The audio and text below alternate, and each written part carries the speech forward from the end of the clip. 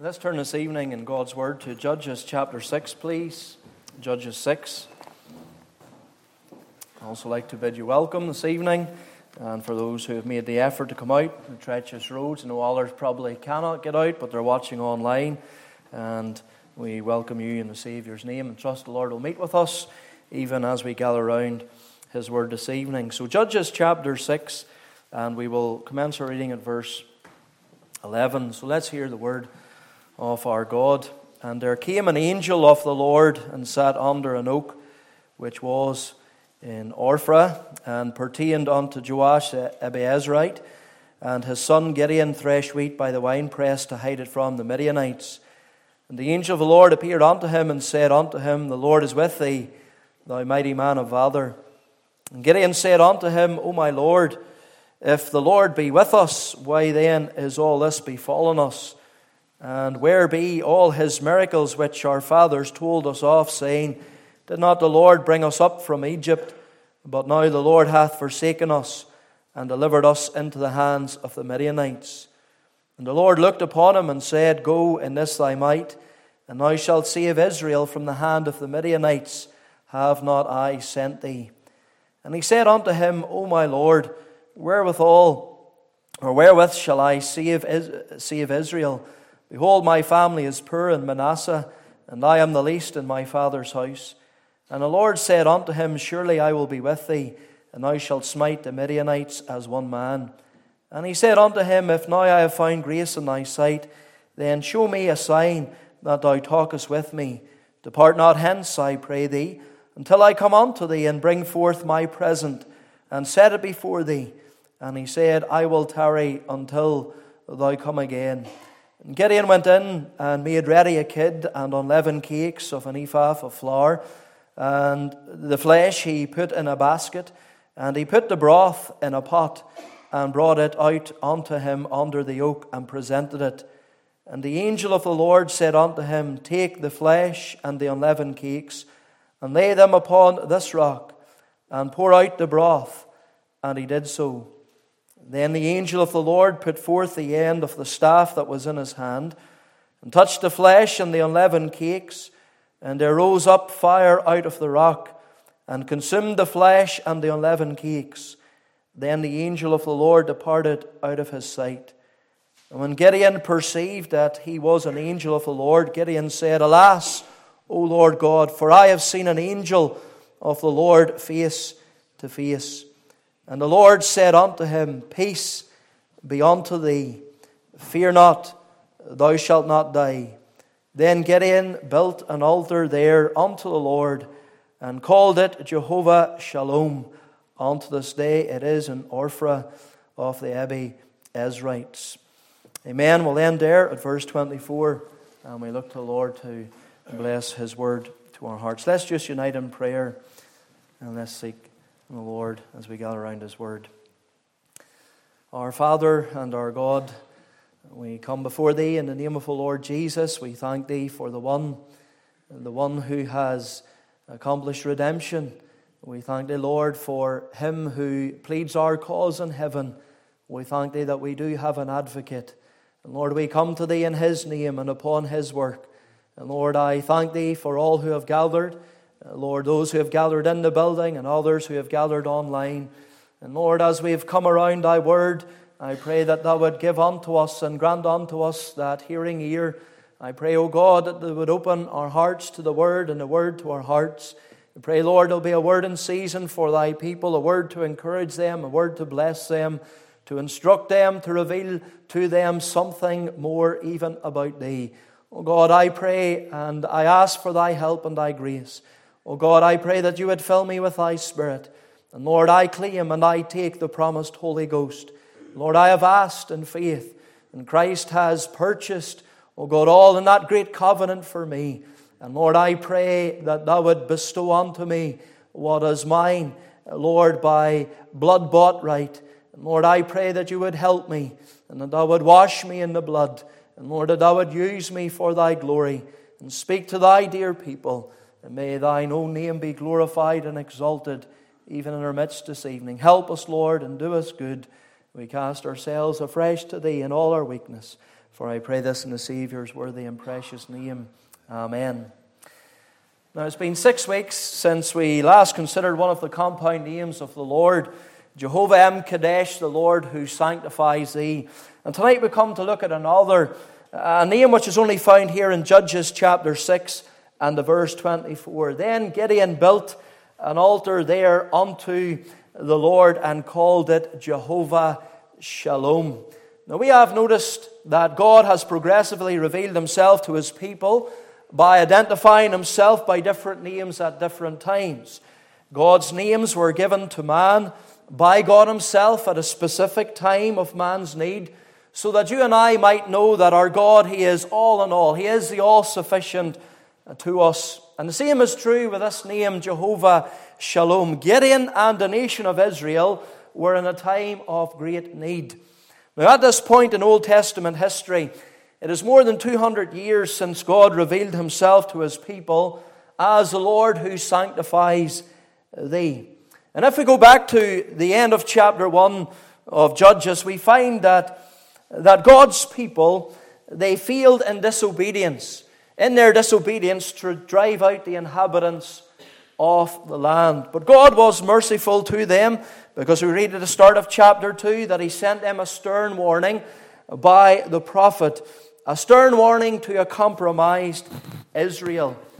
In chapter 2 he reminded them of how he had brought them out of Egypt and into the land of promise, and that he required of them that they should walk in his ways. But they had refused to obey.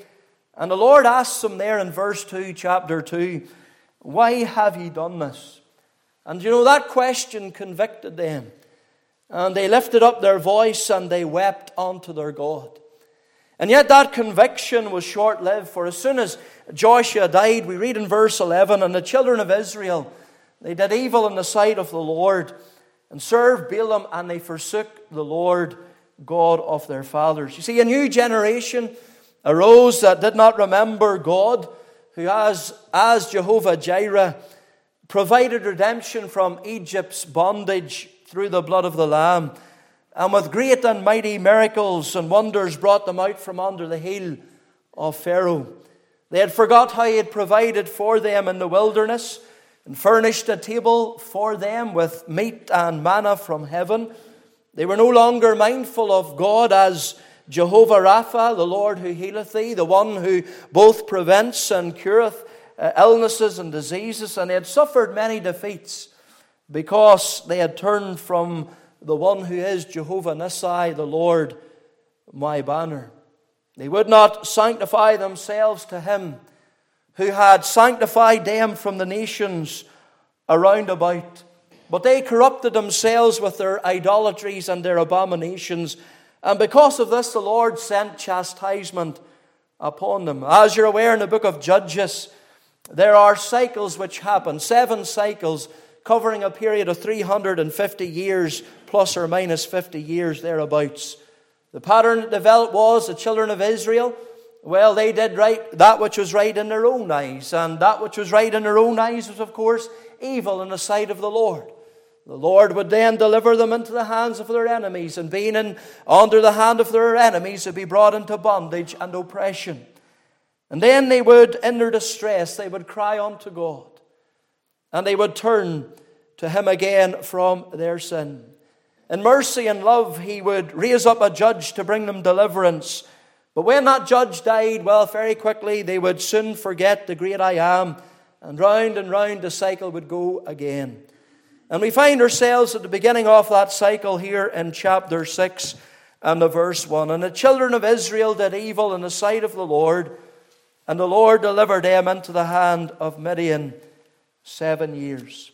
And it was in this setting that God revealed himself to Gideon as Jehovah Shalom. And tonight I've entitled my message this evening as the Lord our peace. This is how the Lord revealed himself unto Gideon even in his time of need. The first thing I want us to consider is the background here, the background. Now we see from the end of chapter 5 that what we read here in chapter 6 had happened after a period of 40 years of rest. We read there the last line, and the land had rest 40 years. See, peace and prosperity in the land is a dangerous time for the people of God. God himself had warned through Moses that a time in which there's peace and prosperity, it's a time when his people, they are to beware lest they forget the Lord their God. And that's exactly what they did. They forgot the Lord their God. And that's what we read in verse 1. They committed evil in the sight of the Lord. And so he delivered them into the hand of Midian for chastisement. Now what is interesting is this name Midian, it means strife, contention, and brawling. And that's exactly what Israel experienced in those 7 years under the oppression of the Midianites. The rest was taken from them, and instead of peace, the Israelites, they were filled with fear and anxiety. And that's one of the effects of sin. Remember, it was when Adam sinned and heard the voice of God that he ran and he hid himself because he was afraid. Sin brought fear and anxiety into the heart of Adam. Now the Midianites, we read, we didn't take the time, but they forced Israel from their homes and forced them into the hills and the caves. And every year at harvest time, they would come and they would invade Israel's fields. They would ravish the land and leave nothing, no food or livestock for the sustenance of God's people. But not only were the crops and the livestock taken from them, but so was their peace. They were a people who were stressed and in distress. In Psalm 106 and verse 43, we read that they were brought low. They were brought low for their iniquity. Those words brought low in the Greek Septuagint, it tells us, or that word, it's a word that means to lead a life of a beggar. And that's what they were brought into. A beggarly existence. And here we have the children of the king in a land of plenty that flowed with milk and honey. And yet because of their stiff-necked disobedience, they were reduced to live like paupers in fear and trepidation of their lives. Now, why did they live in constant distress? Why were they not at peace? Why were they not at rest? Well, it's because of their continued idolatry. They acted holy. They acted holy before God, offering up their prayers. They were weeping. They were offering their intercession. But, as soon as their prayer meeting was ended, they went back to their altars of Baal. Now, how do I know that, or why do I say that? Well, through those 7 years of the raids of the Midianites, Gideon's father, Joash, he kept an altar to Baal in his backyard. Now, we read there that they did cry.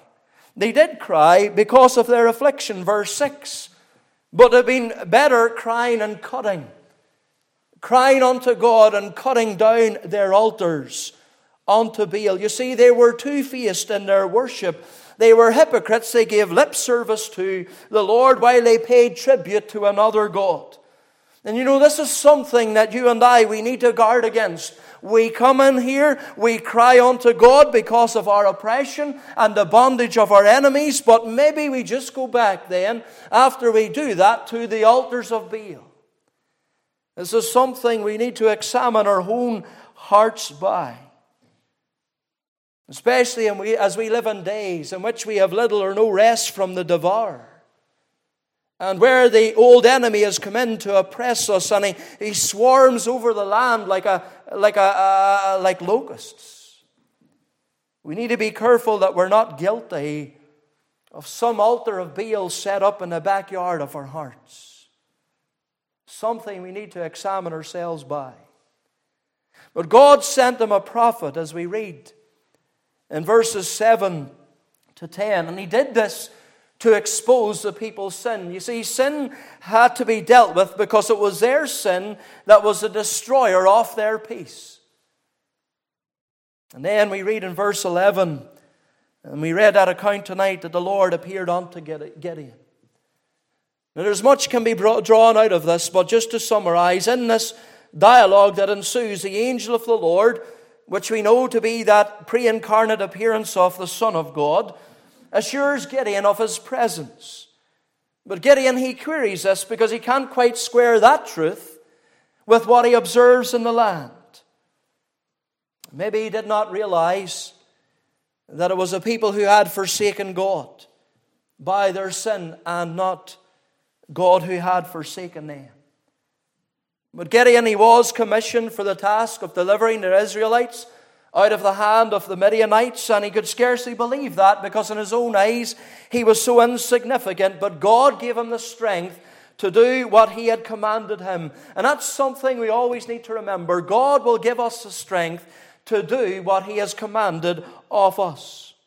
Gideon then seeks confirmation of the matter by preparing an offering, which is consumed by fire, immediately after which the angel of the Lord disappears. And at this, Gideon knows that he has met face to face with God, and his heart is filled with trouble.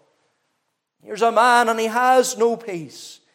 His heart is filled with trouble. He feels he must die, for no man shall see God and live. But then the Lord comes to him with these assuring words in verse 23. And the Lord said unto him, Peace be unto thee, fear not, thou shalt not die. Yes, he had seen God, but he had seen God in the person of the mediator. He had seen God in the person of the messenger of the covenant, the one, the only begotten of the Father, who hath declared God.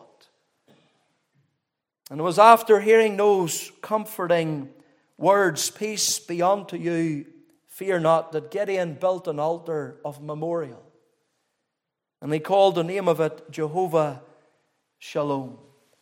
You see, he was in these circumstances of strife and under the oppression of the enemy that God appeared to Gideon as Jehovah Shalom.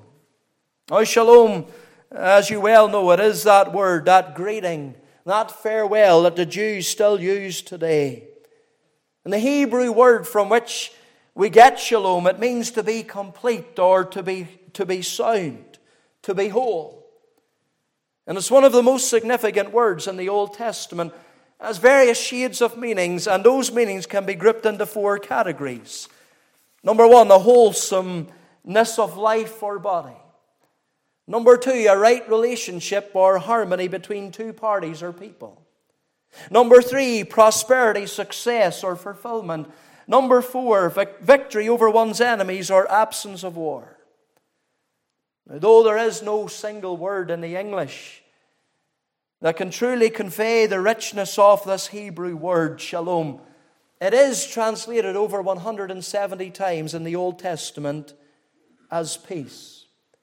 And therefore the word or the compound name Jehovah Shalom is come to be understood as the Lord is peace, or the Lord our peace. And that's the background to the revelation of this name. The second thing I want to think about this evening is the basis of God's peace. The basis of God's peace. You see, peace expresses the deep desire and need of the human heart. It represents the greatest measure of contentment and satisfaction at life. To be at peace, as one might say. But peace was forfeited by Adam and Eden when he transgressed and rebelled against God. And it's as such the sinner, they do not know peace. The Bible makes that abundantly clear over and over again. Twice in Isaiah we read of God saying, there is no peace to the wicked. Again in Isaiah we're told that the way of peace they know not. That's the wicked. We also read there in Isaiah that they're compared to the troubled sea which cannot rest. And sinners, they are estranged from God. They are at enmity with Him. And because of that, they possess such a soul of discontent that it's expressed not only against God, but also against their fellow man. And there's no peace in this world, in the natural sense, or man in his natural condition. Historians have suggested that since 3600 BC, the world has only known 292 years of peace. During that period, there's been 14,351 wars, in which 3.64 billion people have been killed.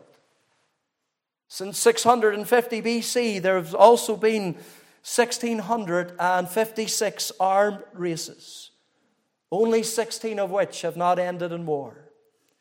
The remainder ended in economic collapse of the countries involved. More than 8,000 peace treaties have been made and broken. Peace is elusive to sinful man, and he needs to be reconciled to God if he's ever to know peace in his soul and peace in his life. And in this portion we have set before us by type the basis of God's peace. In verses 18 and 19, Gideon, he prepares a kid, unleavened cakes and some broth. And he uses the word there in verse 18 to bring forth his present. It's a word that's also translated elsewhere in Scripture as offering. Now, whether Gideon, he intended the divine visitor to partake of a feast and thereby give a sign that this was all true and he was to deliver Israel, or whether it was an offering that he actually brought unto God, well, I do not know. But what we do know is what God told him to do with it in verse 20, and then what happened to it in verse 21. God, the angel of the Lord, he told him to place it upon the stone, the kid and the unleavened cakes. And the broth was to be poured out. And then the angel of the Lord touched that with his staff, and the whole thing was consumed by fire. And here we have happening what I suspect had been neglected by national Israel in their apostasy. The burnt offering along with the meal offering being offered and consumed with fire. You see, the burnt offerings, they were the sacrifices of propitiation in ancient Israel. And for God to maintain his justice, he must punish sin. And to forgive just at the expense of his just wrath, that would be inconsistent with his character. We thought about that on Sunday night. According to his holiness, those who have sinned, they must die. Yet if his justice is satisfied, his wrath is removed, therefore that fellowship and communion between the Creator and man can once again be established. Those burnt offerings, as you well know, they were only temporary. They were only temporary, and they only accomplished propitiation for that little while under the old covenant. The meal offering, it was the sacrifice of thanksgiving for the mercies of God, and it was always offered along with the burnt offering at the time of the morning and evening sacrifice.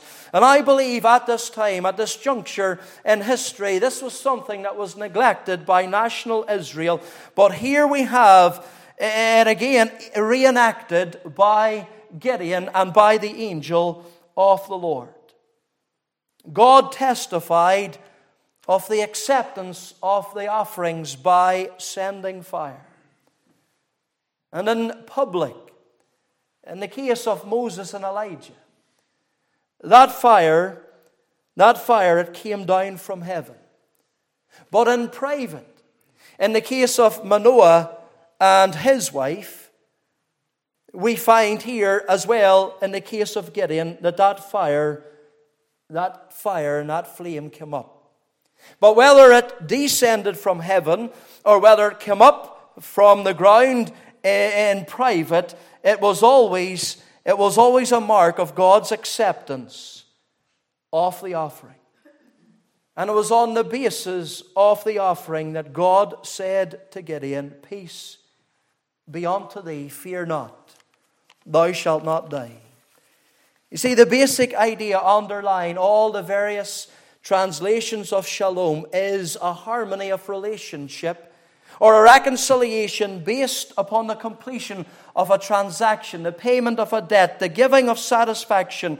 And the name Jehovah Shalom, it finds its fullest expression and realization in the New Testament when he who is the Prince of Peace came to effect peace between God and sinners by doing just that, by paying the debt, by the completion of a transaction, by the satisfaction of a divine standard. He paid the price by the shedding of His blood. Christ is the grounds of our peace with God. Even before His birth, Zacharias, he announced that the day spring from on high had visited God's people to guide our feet in the way of peace. When Christ was born in Bethlehem, the angels came to the skies and they sang, "Glory to God in the highest, and on earth peace, goodwill toward men." He has accomplished peace for His people and reconciled them unto God. And that's what the Apostle Paul wrote in Colossians chapter 1, verses 20 and 21. "And having made peace through the blood of His cross, by Him to reconcile all things unto Himself. By Him, I say, whether they are things in earth or things in heaven. And you who were sometime alienated and enemies in your minds by wicked works, yet now hath He reconciled in the body of His flesh through death, to present you holy and unblameable and unreprovable in His sight." Peace was lost. It was lost because of the unrighteousness of the first Adam. It is reestablished by the righteousness of the last Adam. And you know, that's the order. First righteousness and then peace. And both the Old and the New Testament, they witness to that. Isaiah said, "The work or the fruit of righteousness is peace, and the effect of righteousness, quietness and assurance forever." At the cross, righteousness and peace, they kissed each other. That mysterious figure, Melchizedek. Well, how's he described? First, the King of righteousness. And after, the King of Salem, or the King of peace. We have peace with God through our Lord Jesus Christ because His righteousness is imputed to us. The wicked have no peace because they have no righteousness. All their righteousness are as filthy rags. Christ, He preached peace. He promised peace. He could say, "Come unto me, all ye that labor and are heavy laden, and I will give thee rest." He often said to those whom He healed, "Go in peace." He said to His disciples before His death, "Peace I give unto you.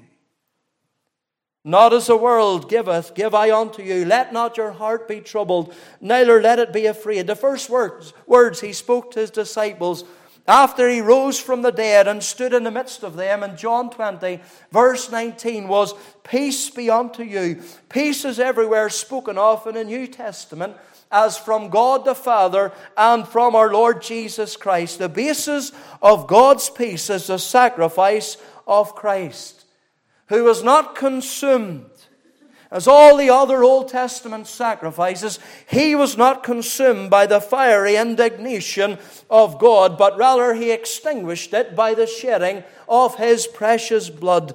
Gideon was at peace with God, and God revealed Himself to be the God of peace. A peace established by a sacrifice, and that is why Gideon called that altar of memorial Jehovah Shalom. Brethren and sisters, it's good. It's good to have peace with God. It's our possession. To know that God is not angry with you. He's not angry with me. That His condemnation no longer hangs over us. Christ is our peace. As we're told in Ephesians chapter 2 and verse 14, the basis of God's peace is the atoning sacrifice. And we have it here by type in this chapter. So we have thought about the background and the basis, but finally tonight, I want to think about the blessing of God's peace. The blessing of God's peace. As you know, the Bible speaks of peace with God and the peace of God. And it's only when peace with God is established that peace of God can be enjoyed. Now, there are certainly blessings associated with God's peace, and I just want to give three of them to you briefly tonight. They who know peace with God and experience the peace of God, they will enjoy, firstly, stability. They will enjoy stability, the blessing of stability. Psalm 119, verse 165, it says, "Great peace have they which love thy law, and nothing shall offend them." Or we could read it like this: nothing shall cause them to stumble. You see, those who love the Lord, they love the law. And they will have calmness of mind. They will not be troubled and they will not be anxious, because the Word of God is their guide. If they follow the Word of God, then they will have a sure footing for their pathway as they go through life. They will have stability. But secondly, they'll also have security. Philippians chapter 4, verse 6. "Be careful for nothing, but in everything by prayer and supplication with thanksgiving, let your requests be made known unto God, and the peace of God which passeth all understanding shall keep your hearts and minds through Christ Jesus." The peace of God will be a sentinel to your soul and to your mind. It will garrison your thoughts so that you will not become troubled. He will keep you in perfect peace when your mind is stayed on Him. You will know stability. You will know security. But thirdly, you will also know serenity. Listen to the words of the psalmist, Psalm 4, verse 8. "I will both lay me down in peace and sleep. For thou, Lord, only makest me dwell in safety." You know, what price can someone put on a conscience that is at peace with God? You know, there are many in this world, and they're restless in their soul. They're wrecked with their nerves. And they cannot get a good night's sleep because of an accusing conscience, which brings with it a sense of God's judgment. As Matthew Henry said, what peace can they have who are not at peace with God? The blessings that come to us: stability, security, serenity. Maybe, dear brother and sister, there's something that's troubling you.